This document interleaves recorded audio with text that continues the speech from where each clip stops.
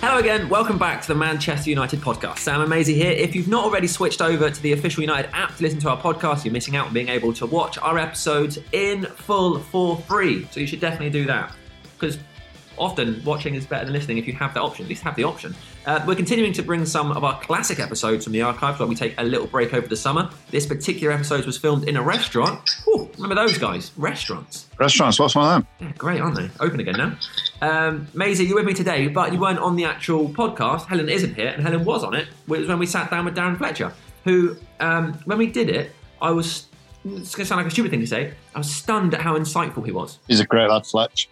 Really is. And do you know what? More than anything, I'm so glad now Ollie's took him on board to do the club. Technical director. You know, it's been crying out for somebody like that. Yeah. So, sorry, I'm just looking at Tasker. He's got a cat. Yeah, it's got a cat walking all over his laptop. Jesus. Fletch. Great lad. Mm-hmm. I say that about a lot of people, but Fletch is one of the genuinely nicest lads you could ever meet. And I thought he was very underrated as a player. As a player's player, you would want him in his team. Great lad. Also, just a really nice guy. He always comes and says hello on a match day. He'll always walk down and say hello to us all and stuff, doesn't he? Do that, does he? Yeah, that's nice. Really nice. And as you say, he's very, very knowledgeable and loves the club, which is more important than anything. You know, he has the ambition to succeed, and he did that on the pitch, and now hopefully he's going to do that off the pitch. Do you like that we've now got a sort of core of ex-players in the setup, like Ollie, Michael Carrick, McPhelan, Fletcher, obviously? Yes, absolutely. I think this is no disrespect to David Moyes, but when he first came in and he removed the backroom staff, coming to Manchester United isn't easy. And I think you all always need people at the club who have been at the club for a while. And I thought that was a mistake by David Moyes. But Ollie's now rallying the troops, rallying the lads around, and he's got a team behind him now that I'm sure, and I'm desperately hopeful that over the next year, 18 months, we're going to be very, very successful again. Yeah, that'd be great, won't it? Well, there you go. We've spoken about how good it is to have Darren Fletcher in the club. Here he is talking about his time at the club previously. Darren Fletcher, thanks for joining us. Hi, nice to be here. How are you? I'm very good, thank you. Nice. How's your day been so far? Been quiet, went for a quick haircut and joined you guys and ready for this podcast. You'll love this. When you walked in and I stood to the side of you, I was like, he's got a really sharp haircut. Did you think that? Genuinely thought that. But you didn't say it though, that would have been a nice compliment. Well, I thought it might have been weird if you'd walked out and just gone, Darren, great hair. Really good hair. I would have appreciated it. Okay. Well, it does look great. Thanks. Yeah, good. How do you usually start a day? Nowadays, a lot different to when I was playing. So yeah, probably a little bit more of a lie-in and try and find something to do. Boredom's definitely kicked in while I'm not playing anymore. Are you going to the gym or exercising in the mornings to get you up and out for the day? I went through that period where I didn't, but now I'm definitely, I need that stimulus of training for the mind, for the body, for everything, and it definitely is a kickstart to the day without a doubt. And Hayley is trying to join me for like couples gym sessions, which I'm struggling with, but I'm accepting it a little bit. Right, I should say before we start, we are in San Carlos restaurant, so if you can hear some background noise like some plates and stuff clattering around, it's because we're in here. We've just had some pasta, which was lovely. Very nice. Darren, how was your bruschetta? Very nice, thank you. Yeah, lovely. Awesome. Really enjoyed it. Yeah, it looked nice. And also Maisie's not here. He's missed a meal. Yeah, he'd be gutted. I'm taking it personally that the fact that I'm here, he Do you know what? He didn't want to be I can't here. believe he's not here for you at this one. Yeah, and also because you said when you were like one of the trainees, he would give you a lot of stick. Maisie used to terrorise the young lads when we walked through the physio room. Yeah, that was your daily grilling. But it was character building, I like to call it. To be honest, it was all done in good spirit, and it was his way of testing you, welcoming you, and just a bit of character building. And I really enjoyed his abuse every morning in the physio room. One of the funniest lines from his podcast was, "Everyone's a victim in the changing room."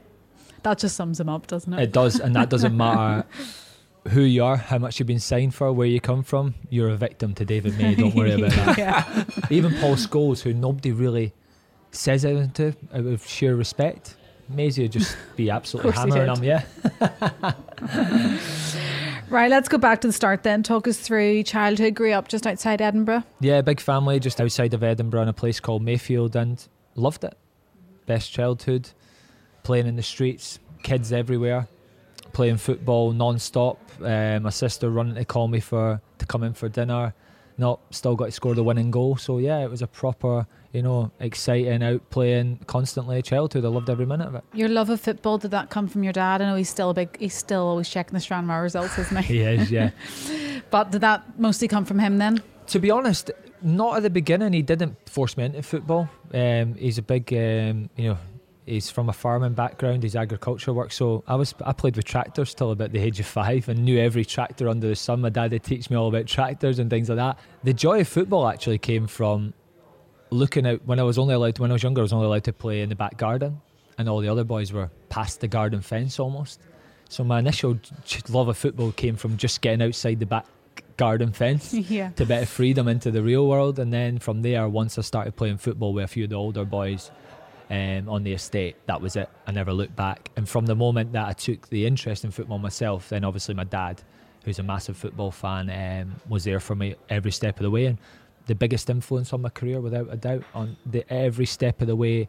And the advice he gave me constantly was fantastic and pushed me in the right ways and educated me on do's and don'ts and everything. And my mum and dad's influence on me, my dad from the footballing point of view, and my mum from the how you are as a man, how you are as a person, all these qualities combined together was a massive help in my life. Obviously your team growing up was Celtic. Yeah. Did you have an English team that you supported? Not necessarily one. I sort of loved English football, but I was always drawn to clubs with Scottish players. So I liked Everton for a while because of Duncan Ferguson and things like that. And then you've got Sir Alex Ferguson, who's manager of Manchester United. So there's your connection there, where you're like, the biggest, best club in England's managed by a Scotsman. So there's a pull to there. But when you're in Scotland, it's a real goldfish bowl. Scottish football's like the be all and end all. And English football is almost like a guilty pleasure that you don't really tell people about. Don't have a team in England. Yeah, don't have a team in England. I'm Celtic fan or Rangers. But everyone loves the Premier League, and it was always great to watch all these fantastic clubs, but not necessarily supporting a team. Am I right in thinking you were at Celtic as a young player and left to go to United? I was actually, there's strange rules in Scotland about signing, so I reluctantly signed for a Scottish team because from the age of 12, I'd started coming down to Man United. So if I'd signed for a Scottish team, would have been prevented from doing that. So I actually played for a number of Scottish teams, Celtic, Rangers, Hearts, Hibs. Enjoyed all of them, all with different challenges, went to train with all of them without actually signing. Because if I'd signed, I wouldn't have been able to come to an English club until I was 16. And for me, I wanted to play in the best league in the world, and wanted to come to England, and especially to Manchester United, where I'd be going every holiday, Christmas, summer, Easter from the age of 12. So although I played for a lot of Scottish clubs, I never actually signed for any of them. So how did the move to United come about then? Yeah, so playing for Celtic Boys Club in Edinburgh at the age of 12, and a famous Scottish scout, Andy Perry, God rest his soul, seen me and invited me down to a trial at Man United at the age of 12. And I remember getting on the train with this man I'd never met before. My mum's obviously panicking because her boy's, leaving, getting on a train with a stranger to go to Manchester. But when you meet this guy, you realise how much of a gentleman he is, and an absolute legend. Somebody Alex Ferguson had a lot of time for and respected his opinion on players. He actually scouted John O'Shea and Michael Stewart as well. So even though John O'Shea played for Ireland, it was Andy Perry who first seen him. And I always remember after my first trial game, it must have went really well, because after the game they whisked me straight up to meet Alex Ferguson. So I'm thinking to myself, I must have played all right in that game. And your dad wasn't there? No, my dad wasn't there. So he's obviously working at the time, because it's just during the week. They whisked me up to meet Alex Ferguson after this game. So there is a picture out there where I've got a blue Man United away kit that I got, a blue and white striped away kit that I got for my birthday. So obviously did have allegiance to Man United. Yeah. I didn't just buy it for that trip. Yeah. To show everyone I'm a Man United fan. Put this on for the photo. Put this on, my mum. Put this on for the photo. Make a good impression. No, it wasn't like that. I genuinely just had it. And there's a picture of me and Alex Ferguson at the age of 12 after my first trial game.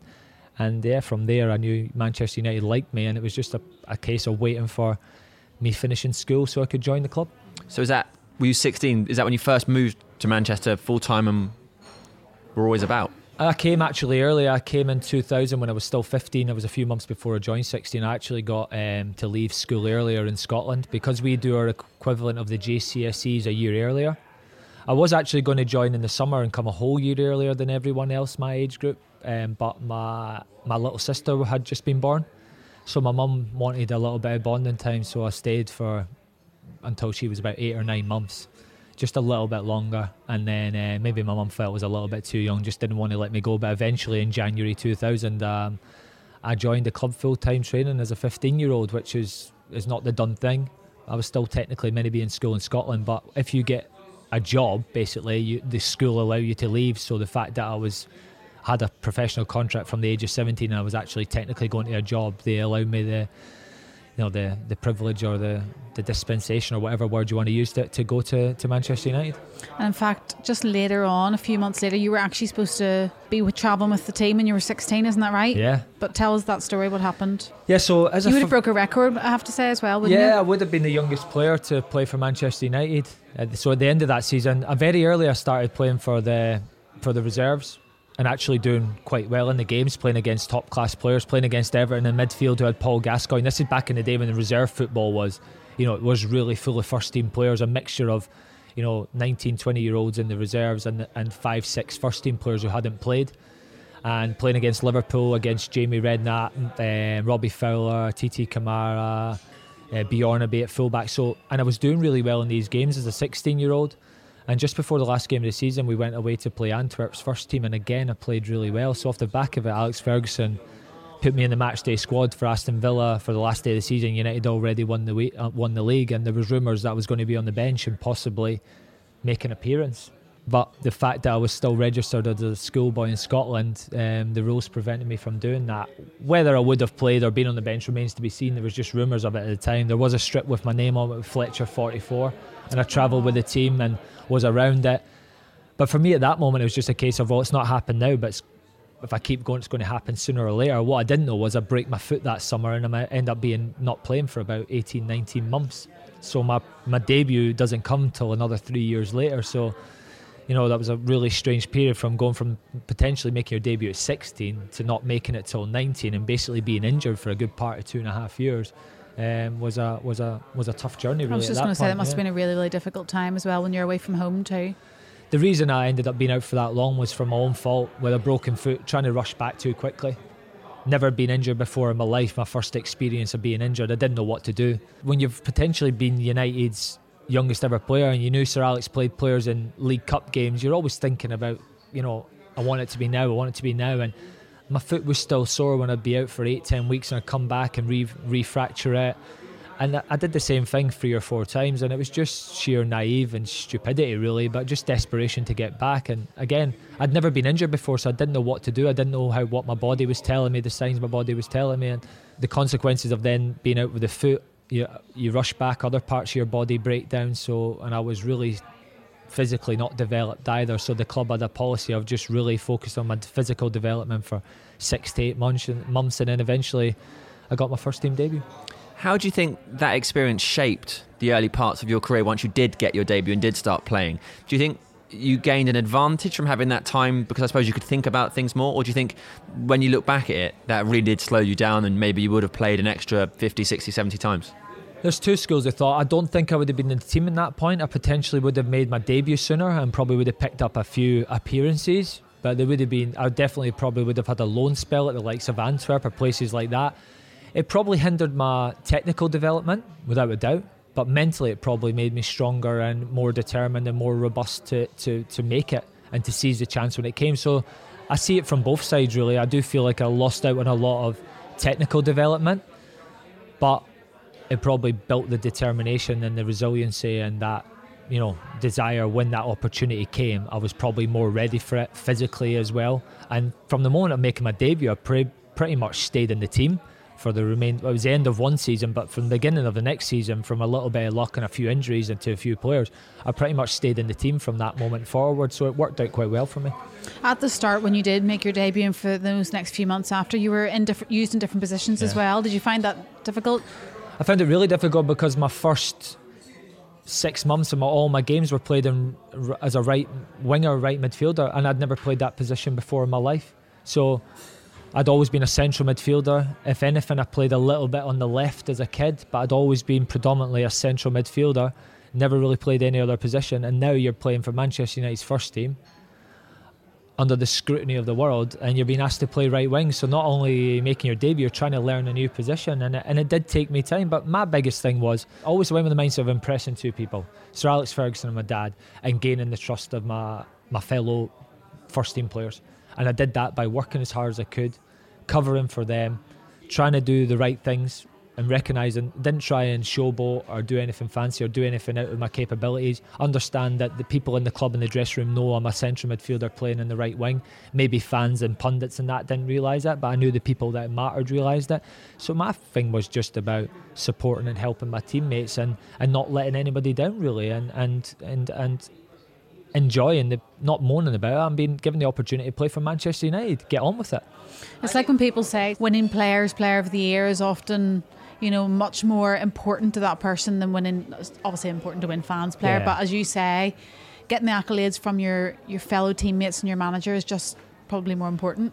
Without a doubt, and I think that's something that sticks with me. Is again, I've got an instruction. I've only have to. Alex Ferguson set out the team with the tactics and the instructions. That's the person I have to please. He's the manager of the club. He's the one who picks the team. And gaining the respect of my fellow players who are world-class players, people I admire greatly, and getting a well done from them after a game means more to me than looking at a paper and somebody giving you a 5 or 6, because they're the guys that know what you've did. They know, they understand, they understand football. They understand what you've did, how you've sacrificed yourself maybe. So for me, going throughout my career, I'd like to think that the players I played with respected me and realised that I was a team player and focused on trying to help everybody and trying to help the team win rather than focusing on myself. I think people will be surprised to hear that you felt uncomfortable playing on the right wing, because certainly, I remember watching, and everybody always talked about how brilliantly reliable and versatile the likes of you and John O'Shea were. People even say now it's such a shame because you don't get those players that can slot into any position and do a great job. Why is that? Why do you think you were so adept at falling into different positions? And when you look at other players and people will say, they haven't got those players, why do you think people reference players that can't do that? Because I feel like I had a good understanding of the game, and I realised that, again, I was there to do a job almost, and I think that I understood different positions on the pitch and was willing to not try and be somebody I wasn't. I think that's the biggest thing, and sometimes that comes with it takes a little bit longer to get recognition for that. Knew there was maybe a reason why Sir Alex played me on right wing. Maybe it was to double up on an opposition full back, or I could almost tuck into central midfield a little bit and allow somebody on the left hand side to play a little bit higher. So there's all different reasons why, and again, we never mumped and moaned. A lot of players get played out of position and their mindset's wrong from the first minute, so they're not going to have a good game, and some players actually purposely play bad so that they might not get put there again. And I'm not afraid to say, I'm not going to say names. But no, I've seen that. I've seen some players literally almost go, well, this is not my position, so I don't want to be here again. And I never did that. I gave it 100% wherever I was asked to play, right back, centre back. John O'Shea the same. John O'Shea came through as a central defender, probably hadn't played much as a full back. And I think that's an easier transition, right enough, but at the same time, got on with the job in hand and realised what a privilege it was to play for Manchester United. We were at the biggest club in the world, and we were part of becoming a winning, successful team, and we just manned up and got on with the job, really. Simple as that. So that's it. If you want to be a versatile footballer, just get on with it. Just get on with it, accept your role, do the best you can, give 100%. Obviously, have a good knowledge of the game and learn as you go along. In the end, I actually started to enjoy playing right wing. It took it's not a long time, don't get me wrong, but I learned the position. And once I learned the position, and once I learned to play the position with my attributes, I actually became quite effective and quite enjoyed it. Didn't want to go back to midfield then? No, You're like, nah.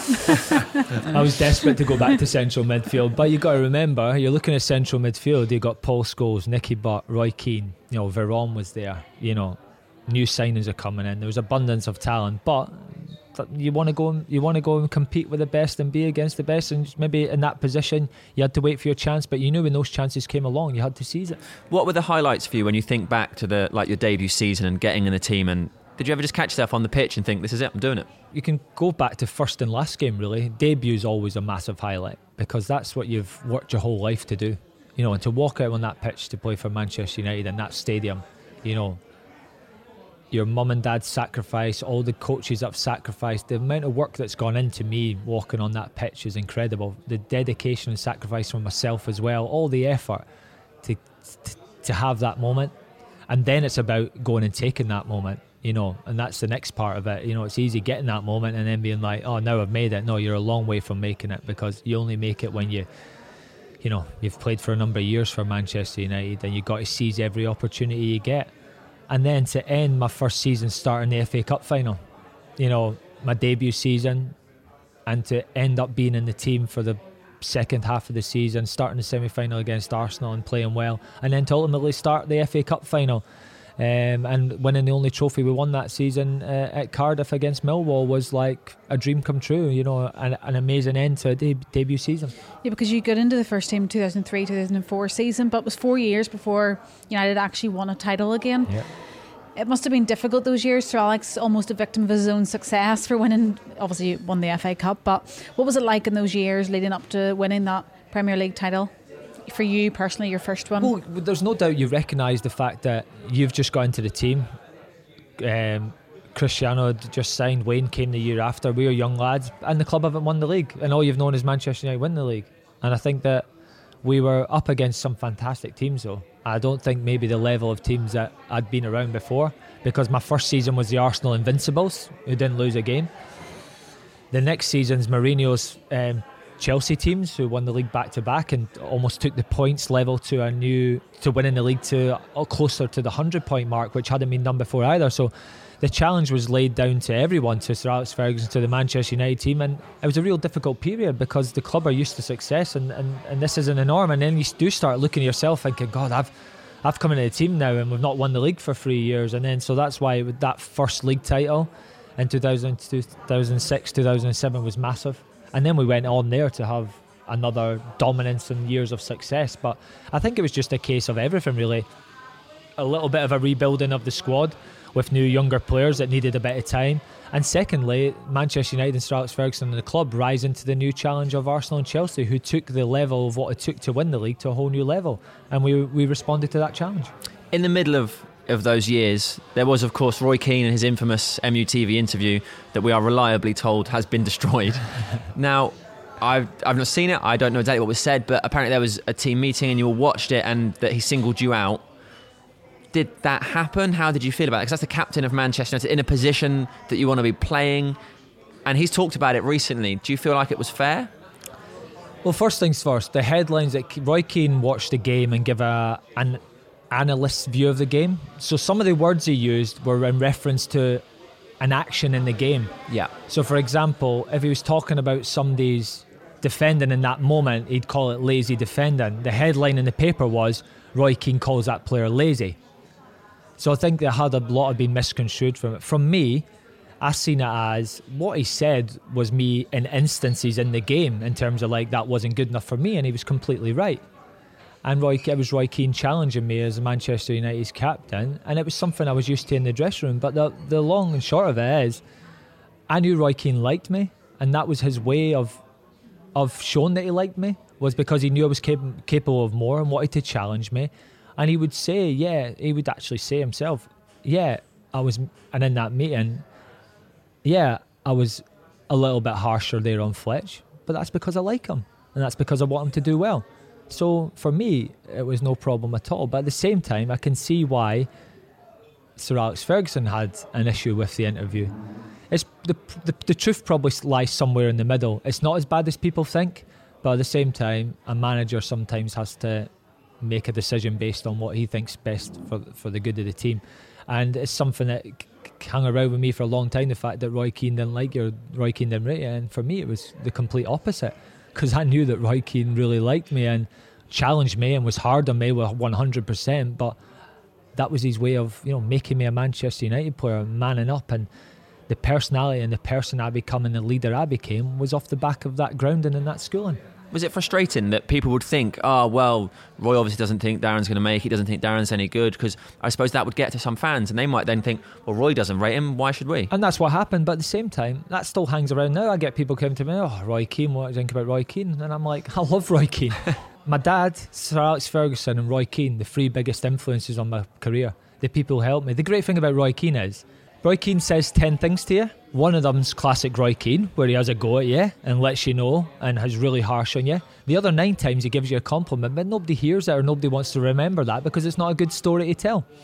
And that's the way I've always seen it. Roy Keane was fantastic with me. Walking off the pitch beside Roy Keane and him saying to you, fantastic today, son.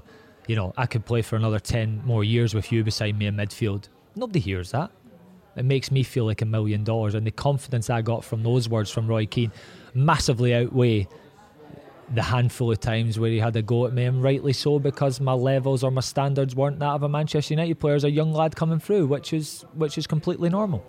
Says more about you as well, because he knows your personality. You don't need that big ego around you, somebody praising you and bigging you up. That's not you, is it? No. You're very down to earth, and he knows that you are capable of taking the criticism. So it's actually a bit of a compliment in a way, because he's not going to criticise somebody who can't handle it, as you say, is he? Not without a doubt, and I knew that, and I always seen it as somebody who liked me, who was challenging me, who was almost trying to build not the next Roy Keane, but that sort of mentality that's what it takes to play for Manchester United. This is our character. This is our character. Yeah. This is what it is. And yeah, you're a young lad, but it's a case of manning up very quickly.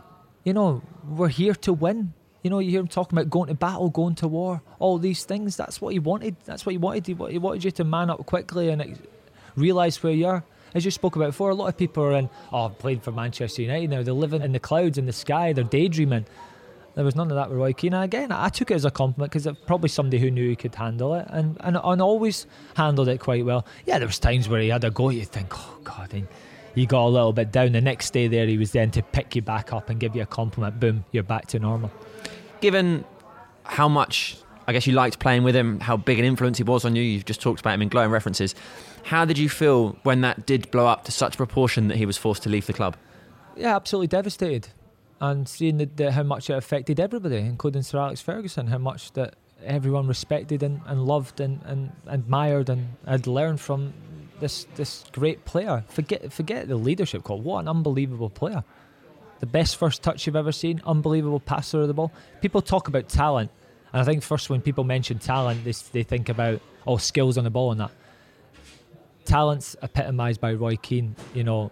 Yeah, maybe don't do tricks or fancy things. The most dominant player on the pitch, ran the game with his personality and his heart and desire, would run through a brick wall, unbelievable passer of the ball, unbelievable stamina, unbelievable first touch, controlled and dictated the tempo of the game. That's what you call talent. That's the talent defined in a long sentence without trying to be too specific. I think people have throwaway comments of talent, like see somebody do a trick or a fancy bit of skill and say, oh, he's really talented. It means nothing if you've not got those other things. Right, that's all been forgotten. Without a doubt, of course it has. I think that we're in a generation of Twitter and YouTube and 12-second clips. Nobody watches a game for 90 minutes anymore and watches how somebody can control and dominate a game and almost impact a game with the personality of will. And we didn't have just Roy Keane who could do that. We had the whole team that could do that. You know, so for me, that's why we were the talented and the best team around. You've scored some big, important goals in your career. Winner against Chelsea, and in their 40-match unbeaten run. 2 goals in the 4-3 win over City. 2 goals in a 4-0 FA Cup demolition of Arsenal. We could go on. Pick as a favourite out of those. The 2 goals against City are amazing, because it was just at the point where City was starting to become a bit of a threat. Carlos Tevez had just moved there. The only gutting thing about those games is I should have scored the winning goals. So it should have been 3-2. Rio goes and messes around at the back, and then it allows Michael Owen to become a hero. But I'll let him away with it. But the Chelsea goal was massive in terms of it was just off the back of the whole Roy Keane MUTV interview type thing. I was playing right wing, and there was a lot of pressure building, and it was sometimes you need moments. You need games, you need moments that just help you in your career, and that was a big moment because it stopped Chelsea. I'm playing right wing, a position I'm not really accustomed to, but I know Cristiano's left wing who sets up the goal, so I have to do a little bit more cover on the right hand side to allow him to stay forward a bit more on the left hand side. And then I knew that, become a threat with a goal scoring threat in a different way by trying to get into the back post and score a few headers, and it worked out that day for me, and I managed to score that goal against Chelsea, which eased a little bit of the pressures we're talking about on me and the team at the time, really, and allowed us to grow and get a little bit of confidence going forward, which eventually results in us dominating and winning leagues for years to come. Don't want to stick on this for too much, but you also scored another great goal against City, but obviously we lost 6-1. Yeah, exactly. Yeah, people do reference that, and I think that. But that was the best goal of the day. It was the best goal of the day. Thanks, Helen. glad you. And there was no sending offs that day. No, there wasn't. No. I think there was in the first half, wasn't there? Don't know. To be honest, that game, probably my goal didn't help us in terms of how the result finished, because at that stage I score and we're actually the better team in the game, and we're really taking the game to City, and we're almost sensing even with 10 men we're going to come back here. And I think if you look at the context of that game in a 90 minutes, it's never a 6-1 result. Obviously the disaster of what goes on in injury time is what lets us down badly, and we were told in no uncertain terms. As well, I probably got told off for scoring that goal. I think after the game, Sir Alex had a go at me in a roundabout way by saying, this guy goes and scores and then you think you can go on and win the game, type thing. But I think he was just really, really upset, as you can imagine, with the score finishing 6-1, and let us know that will never happen again. And to play like that in the 90 minutes in injury time and concede 3 more goals is disastrous, and ends up being a talking point and something that City can have over United, and that was what he was trying to send the message, of the bigger consequences of losing a game 3-1 or 4-1 rather than 6-1. So it stuck with us definitely, and it was definitely a lesson learned. Yeah, I don't want to talk about City too much, but I do have a couple of questions because I think the answer might be fascinating. At that time, after that, the season of the 6-1 loss and Tevez has gone there, this is when City are really becoming the force that they are now. How aware in the Man United dressing room were you of the kind of money they were getting and spending? Did you take it seriously when that first started happening, like when they signed Robinho? Because to everyone outside, it was all kind of a bit of a joke, and everyone was making that joke that you obviously thought he was going to United. Is that something you talked about as a group, or just sort of all ignored? No, you're aware of who your threats are in the league. And for us, the City just improved every year. At the beginning, you could see there was an improvement, and it wasn't the City of old, and they were going to challenge you. We didn't really see them as a threat to the league. But the thing with City was, and the power and the money and the players they had, was they improved every year, and we knew that challenge was going to come at some point, and eventually it did come. And ultimately, when you've got that much money and that much power as a club, you can put yourself in a position to compete with anyone. Money talks when you sign fantastic players like they did. I still don't agree with all the little digs and the City is ours and all the banners and all the signs and all that. That's a step too far. But Manchester United is the biggest and best club, and although they've had success now, they're absolutely miles away from Manchester United in terms of size as a club and history as a club. So they're doing well just now, and you got to hold your hand up to them and say fair play. They've got a fantastic manager, a fantastic squad, but in terms of the size of a club and an institution, they're nowhere near Manchester United, and we'll be back, don't worry. Obviously Sir Alex Ferguson is such a big part of that himself, and Sir Matt Busby. Talk us through your relationship with Sir Alex Ferguson. Was there any favouritism?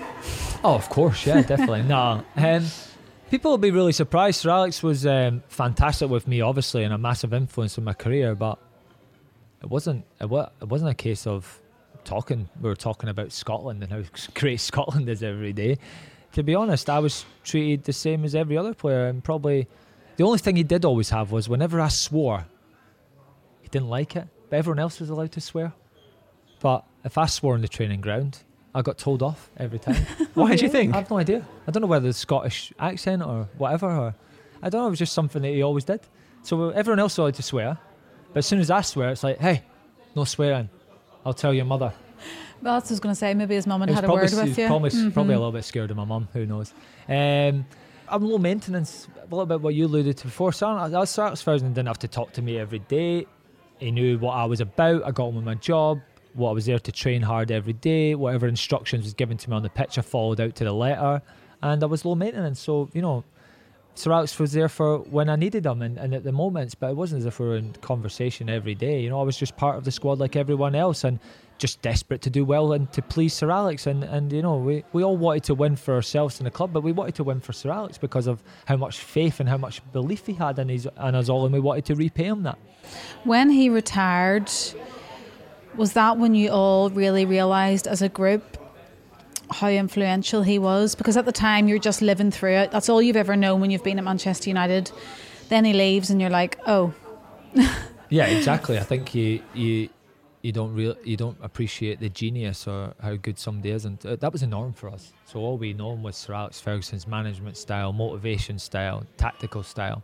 That's all we'd known. We hadn't known any different, but you don't realise it. You do realise you're in the presence of greatness and a genius, but you don't realise how much of a genius he is. And you definitely, it's going to affect anybody.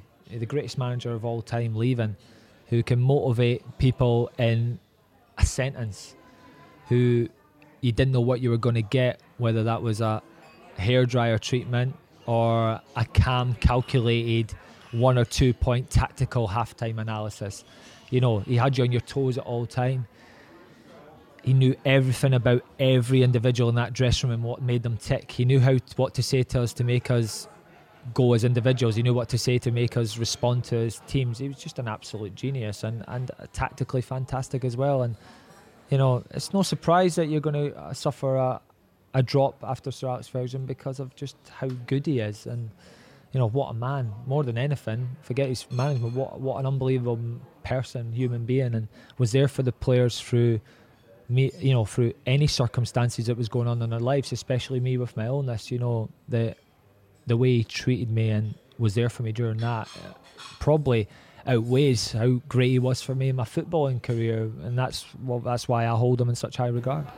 Would you say, I was going to come on to that later, but we'll talk about it now, would you say that you probably became closer to him during that time?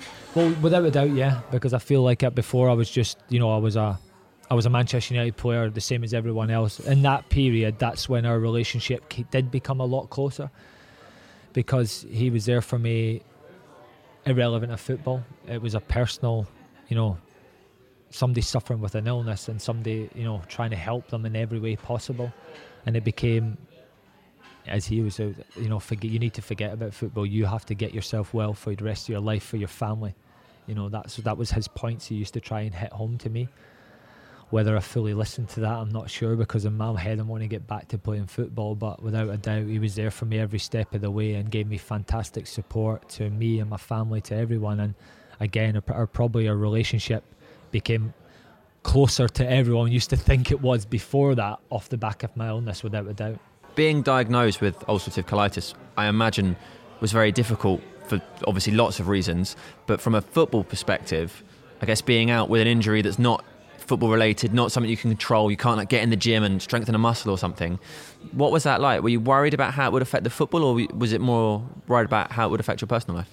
Everything really, yeah. Probably more how it would affect my football, yeah. I'm just desperate to get back, and probably, again, just doing everything I could to get back, really. And, you know, probably not realising how ill and sick I was at times and trying to battle through it just from sheer stubborn determination. And ultimately, slowly but surely, the illness just was defeating me, basically. And I was trying everything. I was trying alternate medicines. I was trying changing my diet. I was trying all the medications and things provided, tried everything. You know, we resourced every opportunity, me, the club, the doctors, and nothing worked. And eventually I had to hold my hands up and say that the illness is beating me and I need to do something about it, which resulted in surgery. And it was terrible, because all I'm thinking about is getting back playing. You know, I'm not letting this illness stop me living my dream, especially in a point in my career where I was absolutely flying.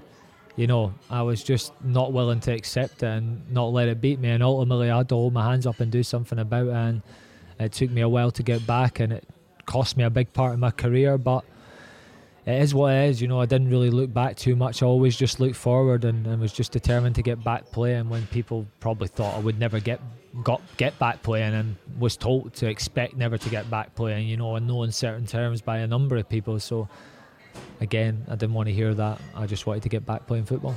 How hard were some of those days mentally for you? Did you stay away from the training ground?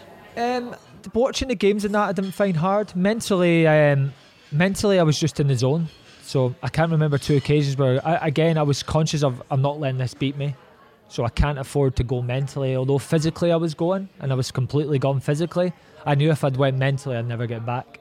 So my mental attitude was a case of, I'm not letting it happen. And having to wake up every morning and go, nope, not feeling sorry for yourself. Get up, get on with it, deal with it, find a way around it, do whatever I had to do that day to get through the day. And I did have that moment of waking. It was weird, because you wake up every morning and you have that initial period of waking up where you think, you know, you start thinking all these nice thoughts about like great life, playing football. And then all of a sudden it hits you, you're going to have to face that day with the illness.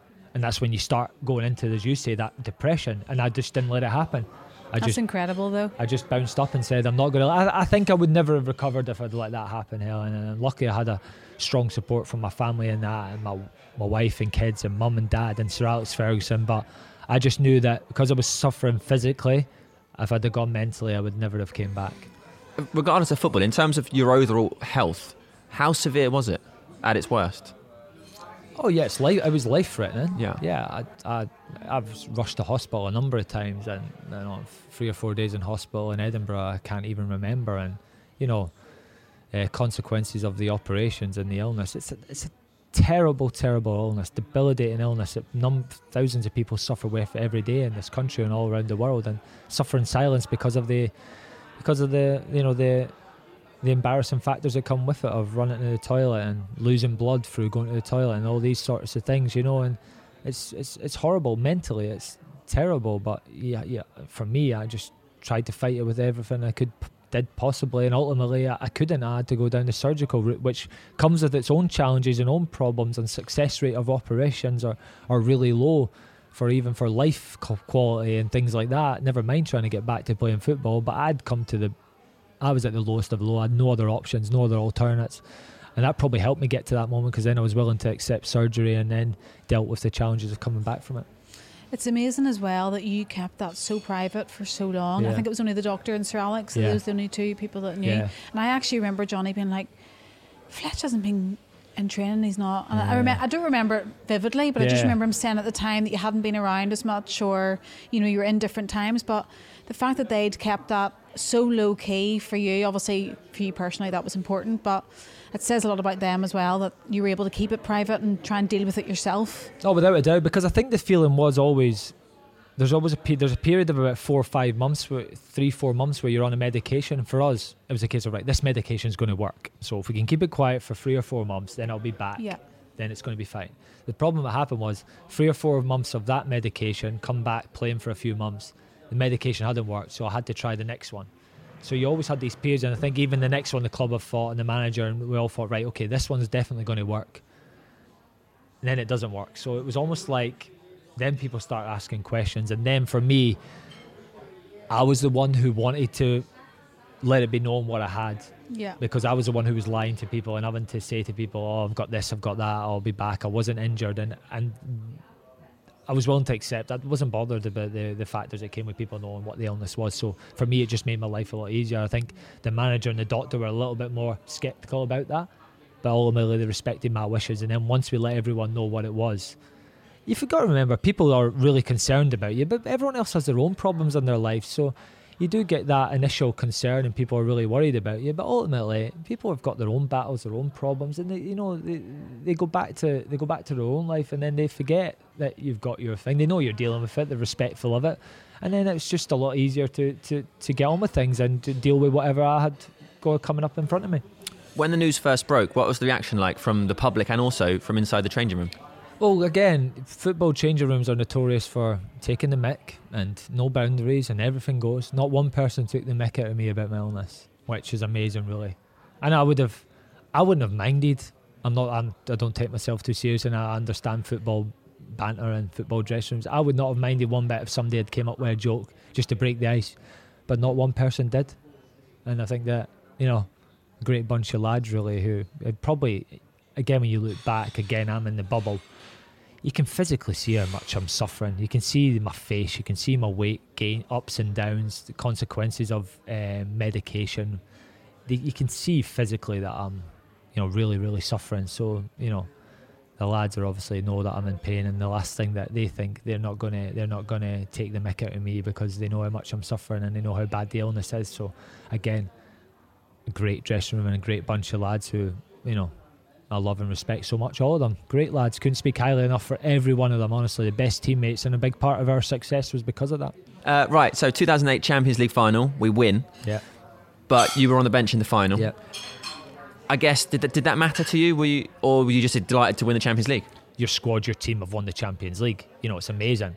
You realise that you weren't in a position to put yourself in the team for that, no problem. And you're doing your best to help the team in any way possible. So I just felt every much as part of that success from the moments I had played during the season, and was just privileged to be there. And what an unbelievable night. But it did give me the determination of, Well, we're getting back to the Champions League final, and I'm going to be on the pitch when we do that. Which half of that did happen. United were in the 2009 Champions League final. You had an absolutely stellar season. Mm-hmm. And then after a perfectly good tackle on Cesc Fabregas, you got sent off at 4-0 with like 10 minutes left. Game was dead. Didn't need to use a red card. Also, good tackle. And you missed the Champions League final. And for the next 3 years, I'm walking around saying, well, we'd have won the Champions League if Darren Fletcher had played. Oh, we definitely would have won the Champions League final if I had played. I'm glad that's been confirmed.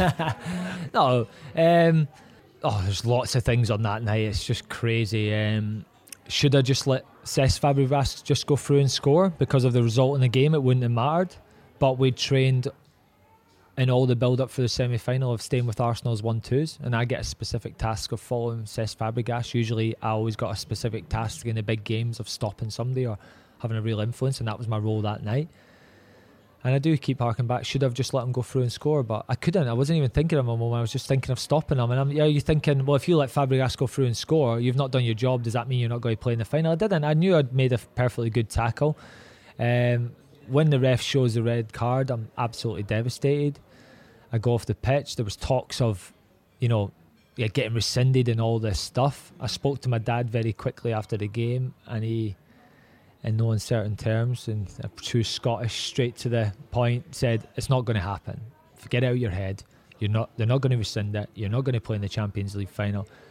You have to now concentrate on helping man win the league, because we still had to win the league that year. And my sisters are devastated, so I'm trying to be on the phone. My kids are too young to understand. Trying to calm down my sisters. It's fine. Don't worry about it. I'm okay. And I just dealt with it as quickly as possible. There's one instant in the game, actually, I've only seen recently, I want to bring up is Rio's reaction. He's devastated. He's up to referee at the time. But Ryan Giggs, who didn't start that game and who ended up starting the Champions League final, who maybe if I'd not been sent off, might not have started the Champions League final. We never know what team Sir Alex Ferguson would play, but he's not thinking about himself in that moment. When the final whistle goes, Ryan Giggs is around the referee, basically saying to him, what are you doing sending off Darren Fletcher? Berating him almost. And this is Ryan Giggs, who's just the team have just got to a Champions League final. He should be celebrating, and rightly so, like the rest of the lads were. Got to a Champions League final, he should be celebrating with the fans, celebrating with each other. And he's in the referee's ear, almost saying to him, why did he send me off, and berating him for sending me off, and maybe trying to plead with him to do something about it. And I just think that speaks volumes of a leader. And a guy like Ryan Giggs in that moment wasn't thinking about himself, was just thinking about the effect that might have on me or the team, or just how wrong the decision was. He wasn't thinking about his own personal glory. So I actually only noticed it the other day when it popped up on MUTV and when I watched it, and I just wanted to make the point of talking about how good a dressing room we had and how good leaders we had and how good people we had in that dressing room. Were you, that team spirit that you had, are you able to recognise that now, even when you're looking at other football teams, that could not be replicated? Certainly in a team that you'd been playing in since then? Well, I've been in some good dressing rooms, some bad dressing rooms since then, but without a doubt, that cannot be. We were immature, winning, best mates, camaraderie, banter, socialised together in different ways than the previous generations. We were all best mates going into work every day. We were there for each other. We had each other's back. We had different characters, different personalities. We had the godfathers of the class of '92 who, almost controlled the dressing room for once. And then we had the wild ones, myself, Rio, Wayne, Johnny, all those lads who basically were like the hub of the dressing room. We had the fantastic foreign lads, almost captained by Patrice Evra. Great characters who all came together. And honestly, I look back on some of the best times of winning and just being day to day with those guys every day was like unbelievable. You bounced into training. You wanted to be there. We could have been there for hours. Playing PSPs together, PlayStations together, cards together. We were constantly in each other's company. We never got fed up of each other. Was there a point that I guess this is as Sir Alex Ferguson retires, did you become conscious that team that reached 3 Champions League finals in 4 years started breaking apart and people were leaving, and that maybe that spirit didn't exist anymore because those characters weren't there? Yeah, slowly but surely. I think there's no doubt that we probably needed some players to come into it, as you always do. You always have to add players to improve you, and there's always going to be a transition from certain players. That happens, but without a doubt, the more the squad was ripped apart, I knew it was going to be even more difficult to get Manchester United back to the success that we had. because the biggest thing Sir Alex Ferguson, when he signs players, is ability is important. Of course it is. You've got to be the right personality and character to play for Manchester United. Your personality, your character.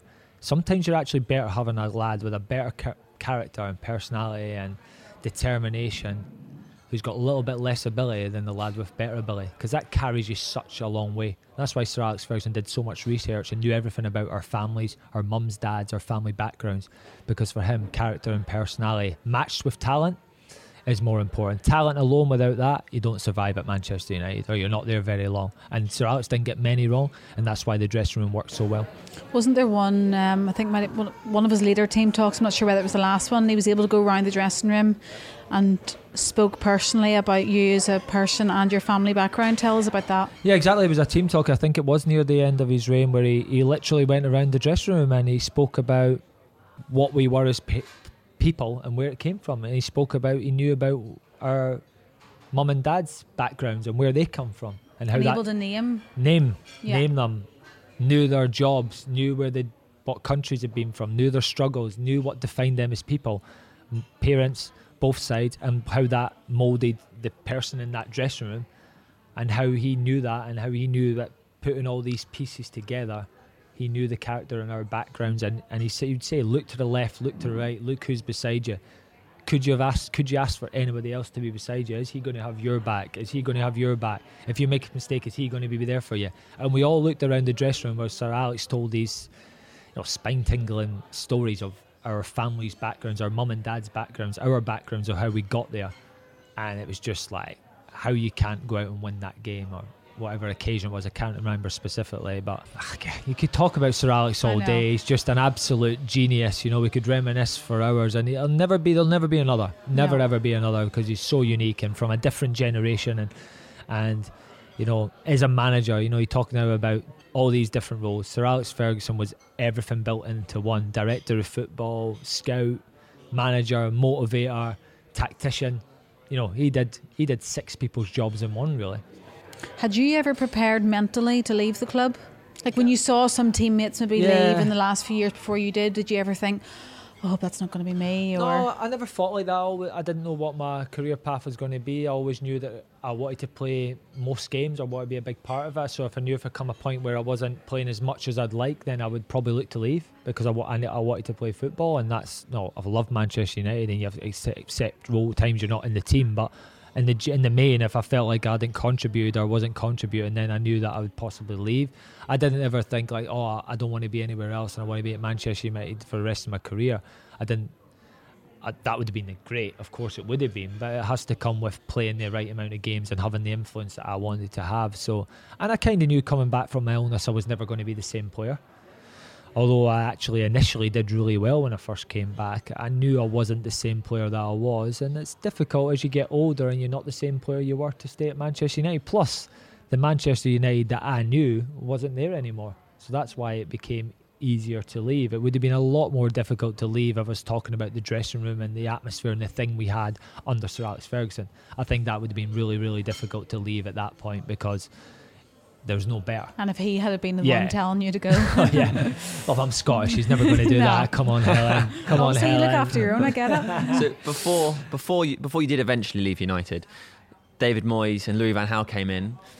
What was it like working with them in the wake of Sir Alex Ferguson leaving? Well, David Moyes, I never got back around the team until around about Christmas time. And actually, the team was in a real bad place and there was a lot of pressure building in that. But when I got back in the team, my performances were actually really, really good. And I still look back on them now, and although the team was maybe struggling, the results weren't fun. My actual personal performance, I think I played about 15 games for the back end of the season. And honestly, I don't know why, whether it was sheer adrenaline or just the joy of being back or what was carrying me through those games, but my performances were really good.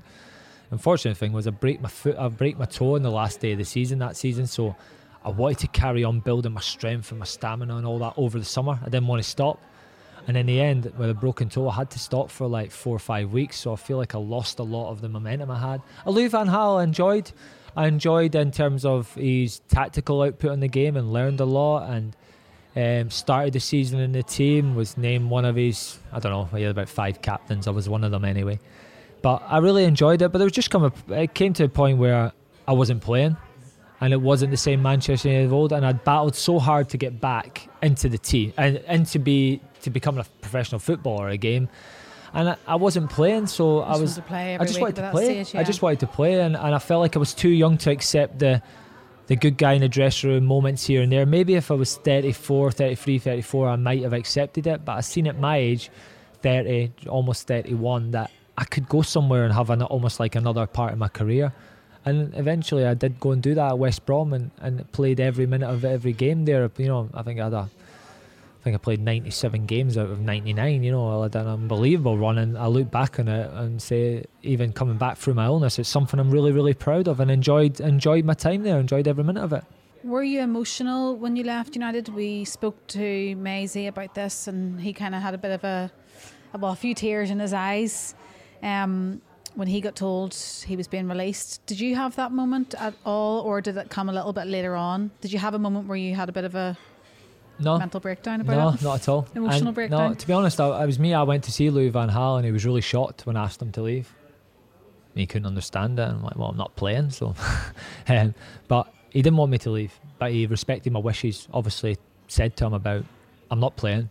I've just come back from this illness where I've been told I'm never going to play again. And, you know, I love Manchester United. I want the club to be back, but ultimately I don't see me playing much under you, which is fine. No problem at all. But having come through everything I've come through, the chance of playing football week in, week out was too much for me to turn down. Did you speak to anyone before you went in and made that decision? I spoke to a number of people. I spoke to Alex Ferguson, I spoke to players, spoke to teammates. Not that Alex Ferguson told me to leave. Of course he never, but he gave me advice. And it's about what he felt that I needed. And I felt like I just needed to play. And maybe in hindsight I could have stayed and maybe played more. I probably might have, would have. But I was just, I don't know. I just felt like it was time for me to go. And I still think it was the right decision because of what I went on to do, especially at West Brom. Playing all those games and being captain and being in part of taking West Brom from relegation to where we finished and where we ended. I know they ultimately did get relegated again, but that period while I was there was really, really... You left before then, though? I just got out before then. No, but I do feel like that period of when I was there was really, really successful, and I enjoyed every minute, and it was almost justified from surely the amount. I think I went on to play 116. You were the 8th player in Premier League history to play 100 consecutive Premier League games. Yeah, and I think that is outside of goalkeepers. I think my record's only second to Frank Lampard in terms of from outfield players of consecutive games, which when somebody tells you you're never going to play again and you've had a debility and illness, to come back and do that, it's something that I'm really proud of. Mm-hmm. And played against United 7 times since you left, 5 for West Brom and 2 as Stoke. What did that feel like? Strange. Well, the first one must have been strange. Were they all strange? Well, the first one's really strange because it's back at Old Trafford with West Brom and we need to win. And I make a conscious effort, right? Don't make any mistakes. Don't walk into the wrong dressing room. Do all that, blah, blah, blah. So I'm all right. I do all that. And I'm captain, so I walk into the tunnel first and I stand on the left-hand side, which is where I've always stood at Old Trafford. And that's the Man United side. So all the West Brom lads follow me like they do. Players are sheep. They just follow the captain. You know what you're doing. And then I'm just in the zone thinking of the game. And then the Man United team walk out and they're like, other side Fletcher. And I'm like, oh my God. I had one job. I had one job. I was just in the zone of like, I've never stood at any other side of the tunnel at Old Trafford. And match of the day like to show it. And thankfully for us, we went on to win the game. And it was a big part in keeping West Brom in the league that season. I had a really nice moment after the game. Basically, every player's gone off the pitch, and I went over and clapped the West Brom fans who were on the far side. And I went around and clapped the United fans, and a lot of people were still behind at the time and gave me a real standing ovation. Because I've never really had a send-off from anywhere I've been. You know, I was at United for 12 years. You know, you technically are in testimonial territory, and all the clubs I've left and everything I've done, I've never really had a send-off. Not that I want it. No, but that's you. Yeah, and I probably couldn't think of anything worse than having a send-off or something like that. But at the same time, that was like my little moment that I really, really enjoyed. Playing well in the game, West Brom winning. I know that's not great for Manchester United, but having that moment, going around the stadium almost on my own, and the fans clapping and me clapping the fans was a really, really nice moment, and something I do, thankful for. And I really, really enjoyed that moment. Yeah. How do you think you felt in terms of your relationship to the fans? because you became like a cult icon. Yeah. Like everybody loved you. Everyone was always talking about like what Darren Fletcher, like the constant argument of, well, we'd have won a Champions League if Darren Fletcher was playing. Like, we don't say that about anybody else. Did you feel like there was a closest? Do you feel like that was always there, or do you feel like it came at a point? I feel like I had to earn that. I feel like I had it very difficult, rightly or wrongly, in the beginning. I feel like there was the accusations of being Scottish and the Roy Keane interview. It wasn't. So I almost had to, I probably had to work even harder to earn the respect. But I was willing to do it. And I got there in the end, and it didn't stop me. So in some ways, I think fans are maybe a little bit more, I get a lot of, we were really harsh on him. And look what, we were probably too harsh. So there's a lot of that. But every time I meet Man United fans, they're fantastic with me. I feel like I have a good thing with the Manchester United fans, which is great for me, of course. Again, I think it just comes from they recognise what I did on the pitch. Didn't play for myself, played for the team, willing to sacrifice myself for the greater good of the team, willing to be a good teammate who followed instructions and came up good in big games, because nerves were never a thing for me. And I enjoyed and relished the big games, and seemed to suit my style of play, where I really came to the fore. And there's nothing better than playing in big games for Manchester United. That's what you dream of. So I just embraced the challenge and got excited by it, and I was determined to show people that I'm a good player, but I never did it by sacrificing the greater good of the team. So it was always in those conditions, and eventually you get there. Maybe it takes a little bit longer to get recognition from that, but it definitely leaves a longer impression when you do get there. Do you think it's harder when you're a homegrown player to get that recognition?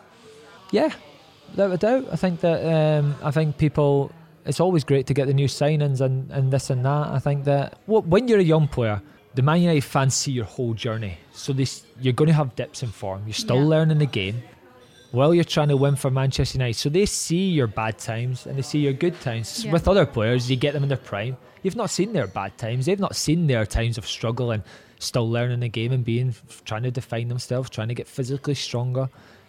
So they don't see other people's journey. With young players at football clubs, you see your journey, whether they break onto the scene and they're fantastic. Of course there's going to be a dip in performance. They're young, they're still learning the game, they're still trying to develop, but then they come again, and players do come again. So I think it's just, you see our journeys, the highs, the lows, you see everything. But I do think you get there in the end, and the respect comes in the end. It's easy to sign a 27-year-old. You've not seen his tough times in his younger parts of his career. Yeah, you've not seen all his mistakes. You're seeing the end product of an experienced player who knows what he's doing week in, week out. You're so humble in reference to your career, your approach to football. You're almost totally unlike the concept of a footballer. But if you were in the transfer market now, given that prices are insane, and you left United for free, where do you imagine you would sit? In terms of it as a value? Value? What do you think you'd go for? An absolute prime Darren Fletcher. That's a good question. Prices are big nowadays. They aren't are they? big. Prices are very big now. Also, Roy Keane recently valued Ryan Giggs at $2 billion. Yeah, but Ryan, and you were in the same team. So. Yeah, no, not $2 billion. Ryan Giggs is phenomenal. Like, can I just have a little bit of time on Ryan Giggs? I think for me, Paul Scholes and Roy Keane, for me, because I'm a central midfielder, they're the ones that played in my position. So, I focus on them a little bit more, and they were unbelievable. The best players of all time for me in terms of like Premier League central midfielders, Manchester United. But Ryan Giggs, to do what he did for so long as a left winger, to then reinvent himself as a central midfielder, it'll never be achieved again. What he did. That longevity of that ability and how good he was. People don't respect and understand how good Ryan Giggs, even though we talk about him, people talk about his longevity, which we do, but how good he was during that longevity is unbelievable. And another thing, an angry Ryan Giggs is the best player. No two ways about it. When Ryan Giggs had a point to prove and a bee in his bonnet and was a little bit peed off because people were doubting him, or he wasn't in the team for a couple of games, that Ryan Giggs is a different animal completely and is literally the best player. I can see the stare now. Yeah, and you're doubting me. You're questioning me. Yeah. All right, that Ryan Giggs is a whole different level. And somebody, listen, transfer. I'm not going to put a price on my head just now. If you were a manager, though, and do you know what? how much would you buy yourself for? That'd be first name on the team sheet. You know what I mean? 50 million. I think that's very cheap. I've never had a transfer, so I've literally United. I had 6 months left on my deal. They let me go for free because of the service I'd gave to the club. West Brom had come to the end of my contract and an extension, and I go to Stoke for free. So I'm a free transfer all round. So I just have to be a free transfer. If you could go back and experience one game or one moment of your career, what would that be for you? A big turning point in my career came Roma 7-1. Mm-hmm. I didn't. Scholes got suspended from the first leg. I remember my kids had just been born, so I remember the night before the game, I'm up during the night with the twins, feeding the kids, thinking I've got a big Champions League quarter final tonight or the next day, and I don't know, it just seemed to be a game that everything just clicked for me. My performance clicked, the result of the team clicked. I'd got myself a little bit physically stronger from gym work and all that. I'd started to just feel, I've got a little bit extra speed, a little bit extra power. I've come through a little bit of a difficult period. I know what it is now to be a Manchester. I've been really moulded now, I felt like, and that game almost gave me a real confidence boost going forward, and I enjoyed that match just from everything about it, the occasion, the result, and how I played in the game. And I really do think I'd become a father as well. So I was just going to say, we're not just celebrating the fact that you were able to play well with no sleep. Yeah, probably. I think I just came to a point where I was like, that's probably the first time as well that I realised there's more to life than football. In a weird way, although I'm really intense in football, it puts things in perspective. Yeah, you come home and you don't have time to think about the match. Exactly, and I probably did that too much when I was younger, where I came home and analysed everything too much and got too caught up in everything. When you come home and you've got kids, it takes your mind off football for a brief moment, which was maybe what I needed. And at that moment as well, I'm thinking, I changed my hair as well. I got rid of the mullet because I'm like, I'm a father now. I can't go around with a stupid haircut, which I look back on regret. And I only kept it because the lads used to hammer me for it. So I was like, I'm not giving in to everyone.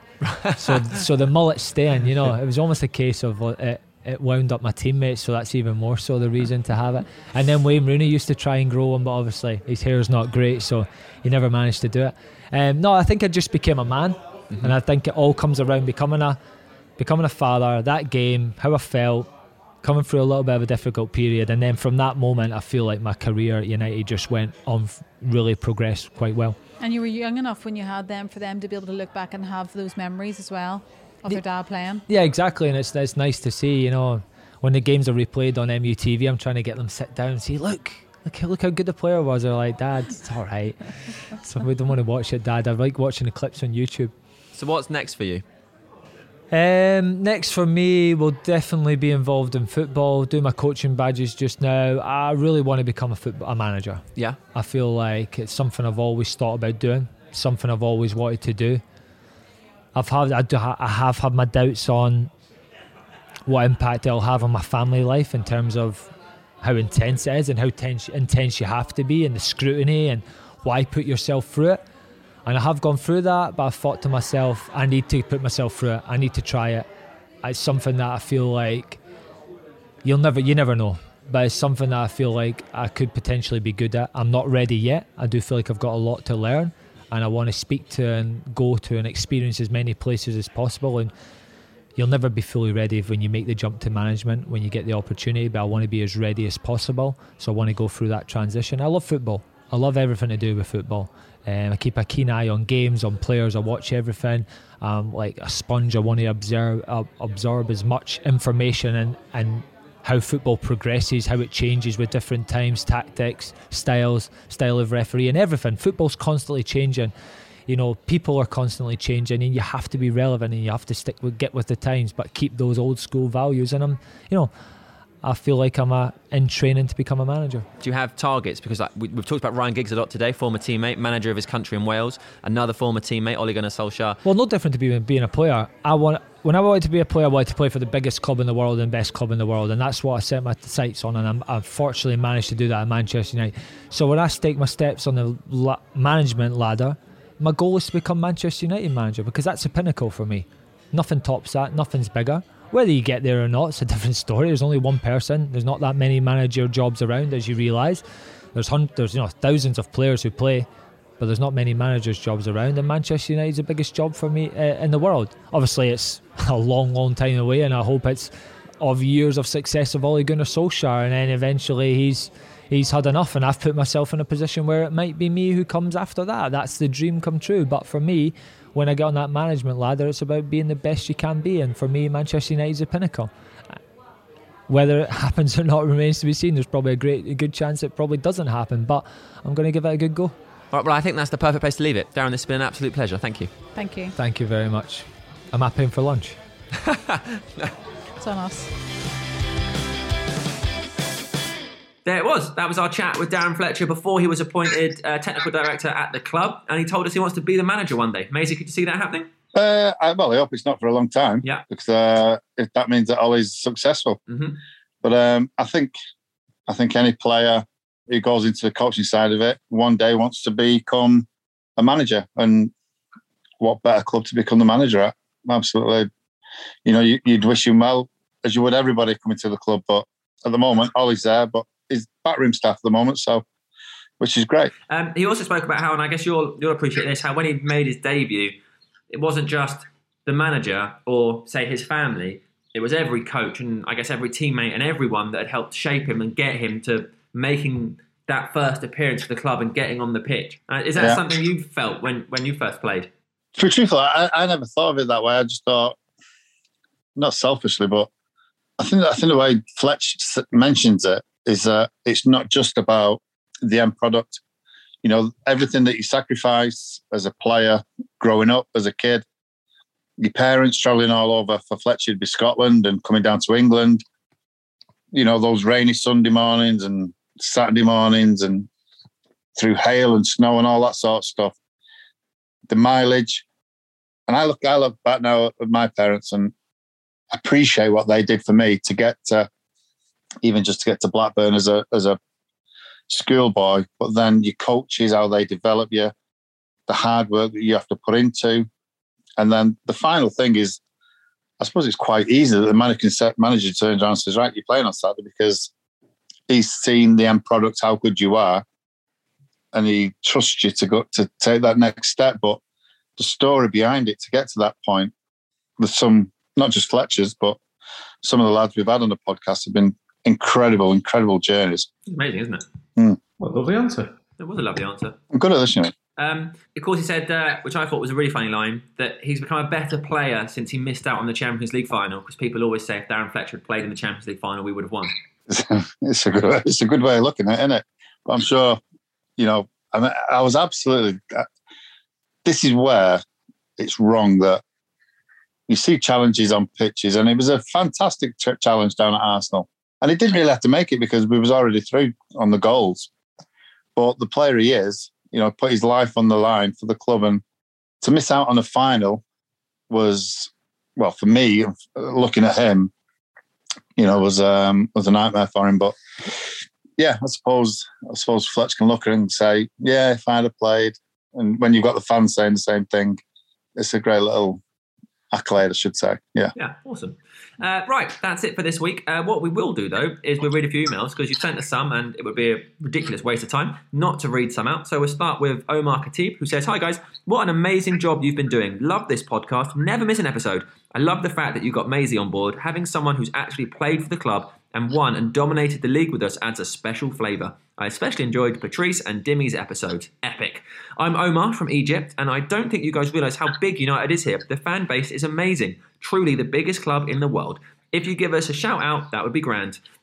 Go Egypt Reds, I guess." Omar Sharif, there you go, pal. There we are. Who's Omar Sharif? That's what it's called. No, he's not. Omar Khatib. Who's Omar Sharif? All right. Egyptian film television actor. Nice. That's why I did the whistle.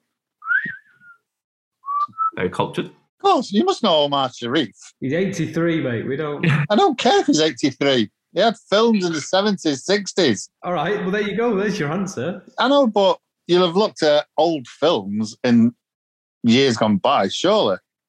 Omar Sharif was great. He was brilliant as being a cowboy.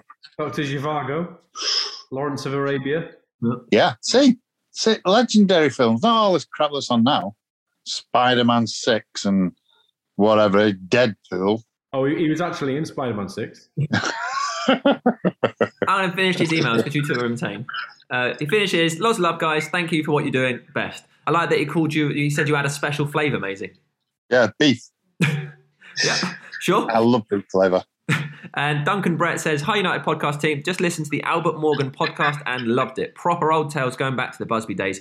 Albert's accent alone had me cracking up. I was born in Longsight and I'm a lifelong United fan, but lived in Sydney for 20 years. I'm now confined to late night, early morning games and lots of podcasts, of course. I only recently came across your podcast, but highly recommend it and have sent it to my network. It has a good mix of guests and banter, and Maisie cackling really adds to it. Oh, Maisie, getting all the love today. I am now planning to go through your back catalogue to catch up on things. I love listening to stories of players, staff, recent and old, and the tales that they have. Keep up the good work, Duncan. Well, Duncan, you don't have to go all the way back because we're bringing some old ones forward. Cheers, Dunk. Yeah, thank you, Duncan. Right, that's Good it, night, Maisie. Thanks for doing this. It's been a laugh, hasn't it? Yeah, it's been good. Yeah. Right, that's it for this week. Remember, the best place to listen to our podcast is over on the Official United app, because if you register your email, you can watch the full episodes for free. So when we've sat down and chatted to people, you can see it all happen. There's your usual listening option too if you just want to listen, if you're out walking the dog or whatever. Remember, you can write to us at unitedpodcast@manunited.co.uk. That address is in the notes as always. Until then, have a lovely week.